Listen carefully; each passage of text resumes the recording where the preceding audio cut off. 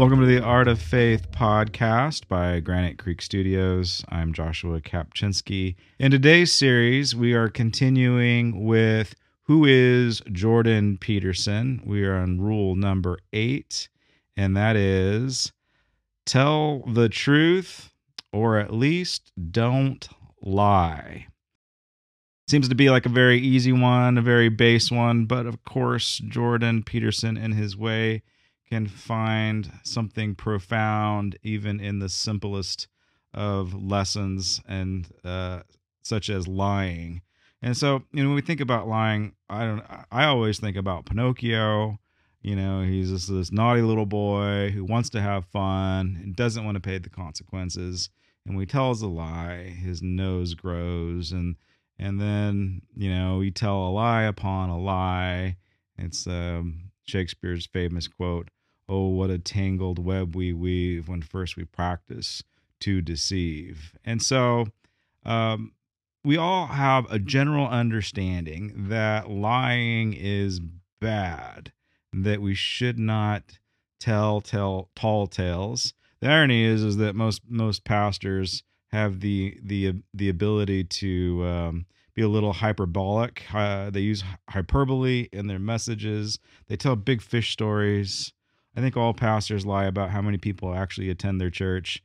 They inflate the numbers evangelistically. So then it's human nature to conflate and maybe to exaggerate. And so we will be leaning into that idea of just exaggeration a little bit. Regardless, we know that we should not be telling lies about others or lies about situations to make ourselves look better, to get what we want, to tear somebody else down. Like, I'm hoping those of you that are listening and watching, at least you have some moral compass to understand that lying is a sin. So we get that. That should be a no-duh. Jordan takes this idea of telling the truth, or at least don't lie. He takes it to a little bit of a deeper level that challenges the best of us. It challenged me because he's going to say that we ought to be truthful in each and every situation and circumstance.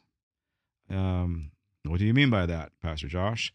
Well, if we ever find ourselves in situations where we don't necessarily want to deal with difficult situations or difficult people, and it's just easier not to say anything at all, because if we present the truth, then there might be consequences to being truthful. If we present the truth, then there might be backlash to what is being presented or what is being challenged. Jordan, of course, he will highlight and use as his illustration totalitarian regimes. So he'll use, he likes to pick on Stalin, and he likes to pick on Lenin, he likes to pick on communism, and rightfully so. But he would say that totalitarian regimes, such as, Stalin's communist regime, it needed to be confronted by truth. And there was very few people that would stand up to that regime, because if you did, you would either end up dead, or you would end up in a Siberian concentration camp, a gulag somewhere. And so standing up with truth in oppressive situations will cost you something. And that's his point. And yet he's pushing on all of us to be brave.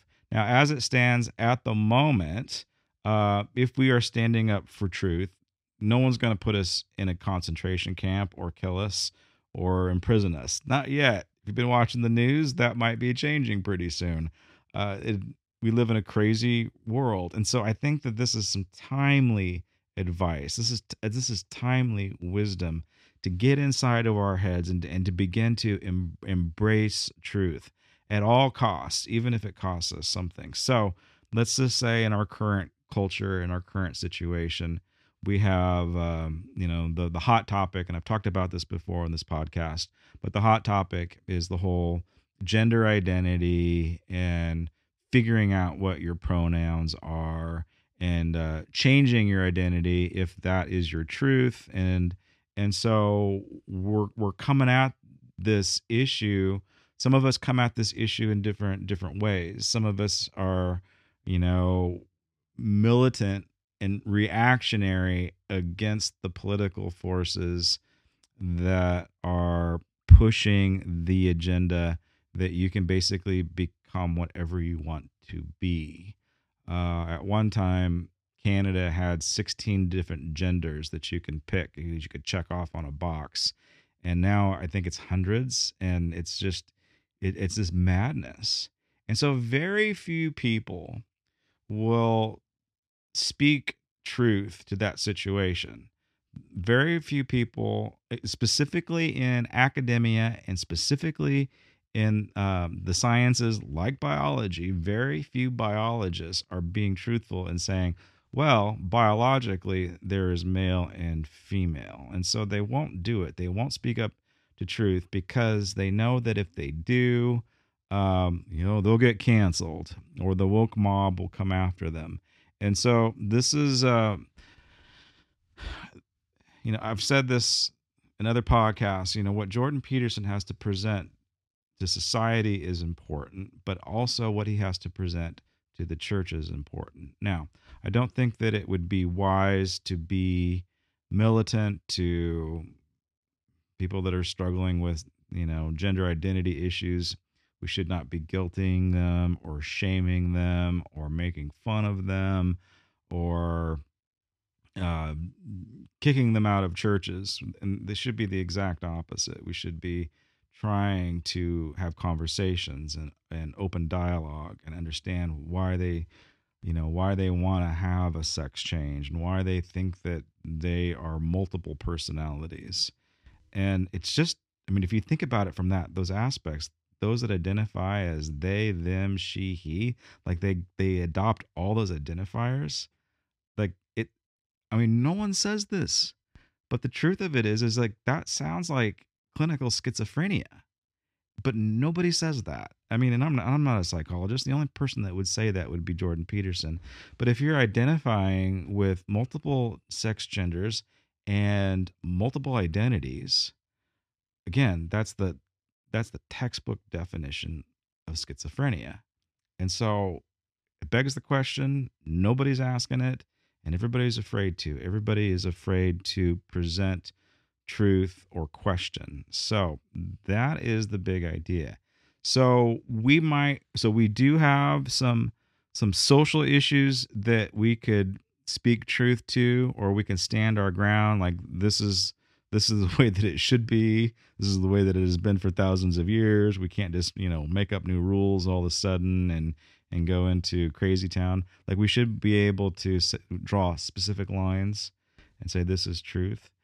But of course, Peterson, in his way, he goes after social situations, and yes, he goes after totalitarian regimes, but he is more interested and focused on how you as an individual, how you deal with truth and how you speak truth to certain situations and certain people in your life. So the same principle can apply to your most intimate day-to-day relationships. Are you truthful in every relationship that you are a part of? For example, if you're married, are you truthful to your spouse? And I'm not saying like you're hiding in an affair or, you're sneaking around and, I don't know. There's hiding things from your spouse. I'm not saying that. I'm saying, are you truthful about what your needs are? Are you truthful about how certain behaviors affect you? Like when you get upset, when your spouse makes you upset, do you take the chance and say, this is what happened. I understand why this happened. I understand how you would feel in this situation. But the truth is, you're a jerk. I mean, not, of course, we can't just say that, but do you see what I'm saying? We have to be able to confront people. Like, if we can't, in a healthy way, confront those that we say that we love the most.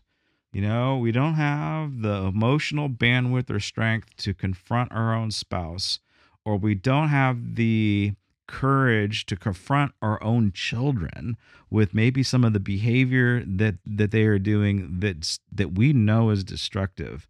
But we have established the relationship of friendship with our kids. So friendship is more important than parentship. If we've done that and we're afraid to confront our own kids, we can't confront our own kids, can't confront our own spouse, then we have absolutely no business at all trying to confront society in all of their problems.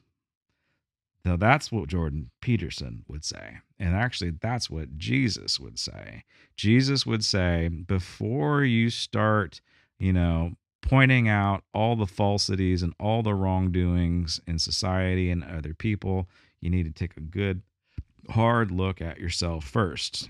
This famous parable that you need to take the plank out of your own eye before you begin to look around for specks in other people's eyes. So it goes back to getting your house in order first. So truth is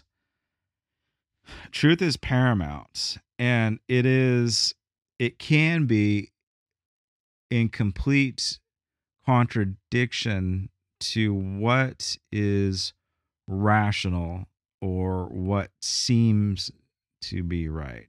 So let me explain. Like, for example, we'll go back to Peterson's illustration on communism.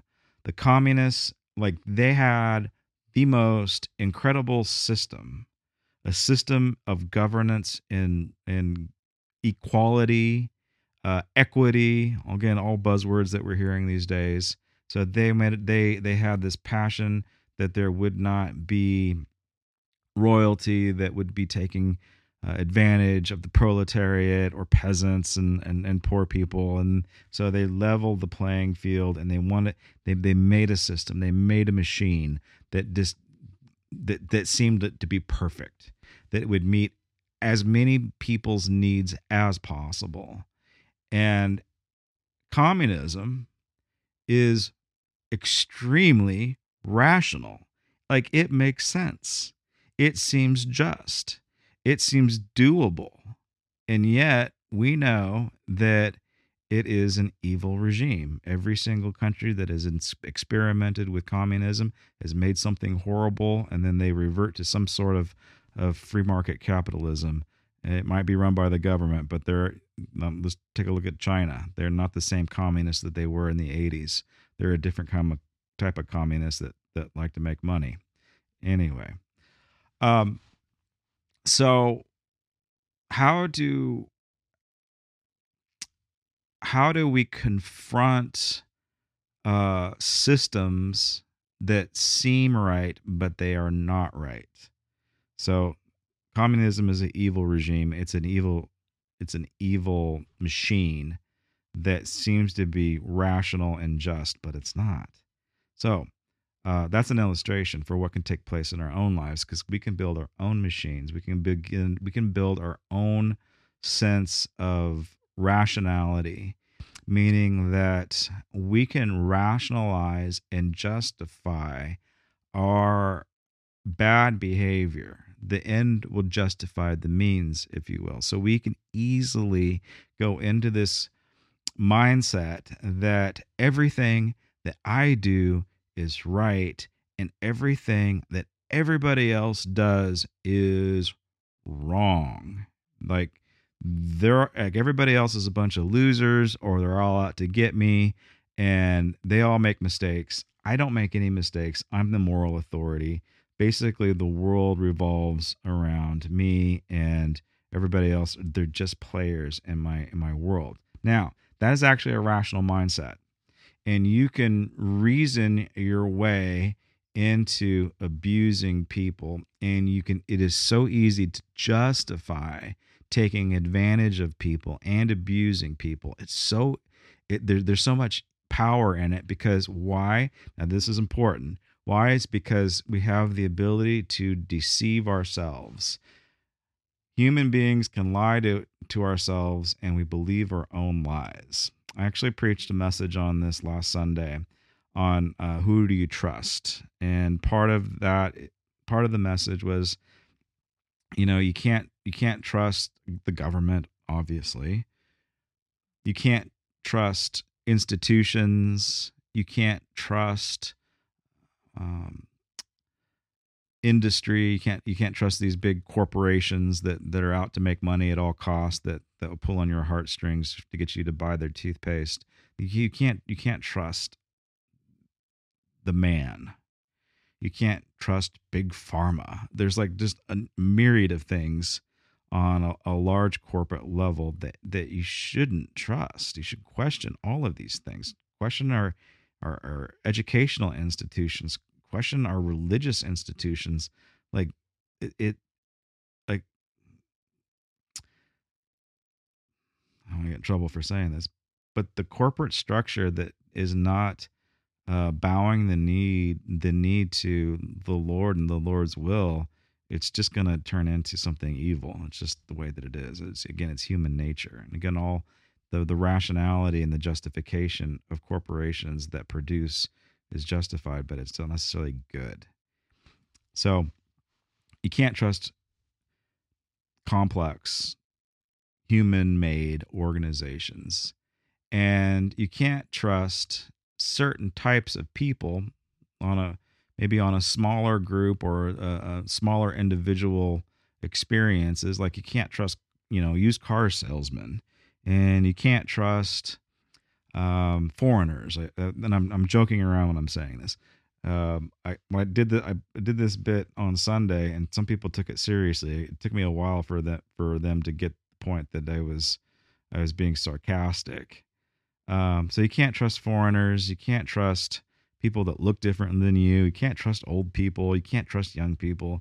And so you have to be careful about, the point is we have to be careful about who we trust and who we let into our circles. And the God and the Word of God would encourage us, and does encourage us in New Testament way of living, is that we need to open up our lives to each other and share our lives with each other.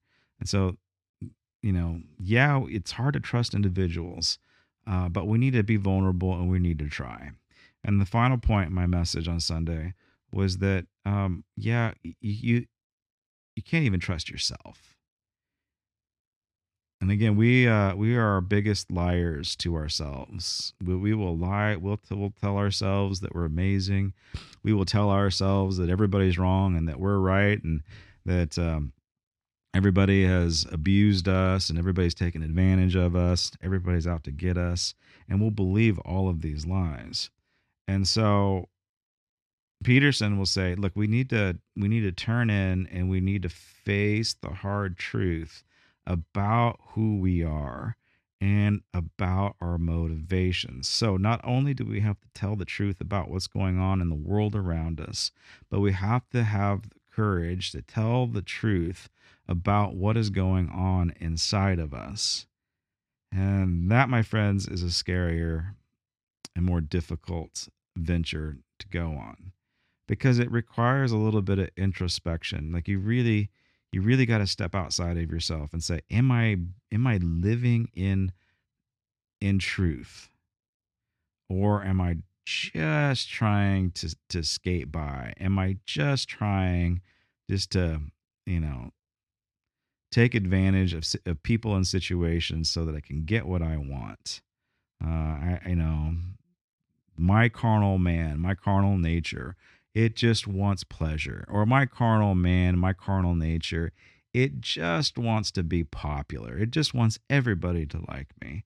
Or my carnal man and my carnal nature just wants money. Or my carnal man and nature just wants to be left alone. I don't want to engage. I don't want to be responsible. I don't want to take risk inside of society. I don't even want to be a player. I want to disconnect. And so we have to come to terms about what our truth is inside of us. And again, that's hard. And so what do you be truthful about? What do you speak up about? And again, maybe you're going to choose your battles. Maybe you're like, you know what? Now's not a good time for me to speak the truth in love in this situation because it's probably going to cause a lot of drama. I totally understand that perspective. It's like, yeah, maybe, maybe you shouldn't call, you know, your best friend fat. I mean, that's true, right? Your best friend's fat. He's eating too much. He's lazy, drinks too much beer. He's letting himself go, and maybe he's a little down the dumps right now. So maybe now is not the best time to be truthful and say, dude, you need to pull yourself together. So you have to be wise and when you're truthful, right? Um, and so you don't want to devastate people or situations with a truth bomb, but at the same time, you should not lie. So that's the next point about Peterson's point.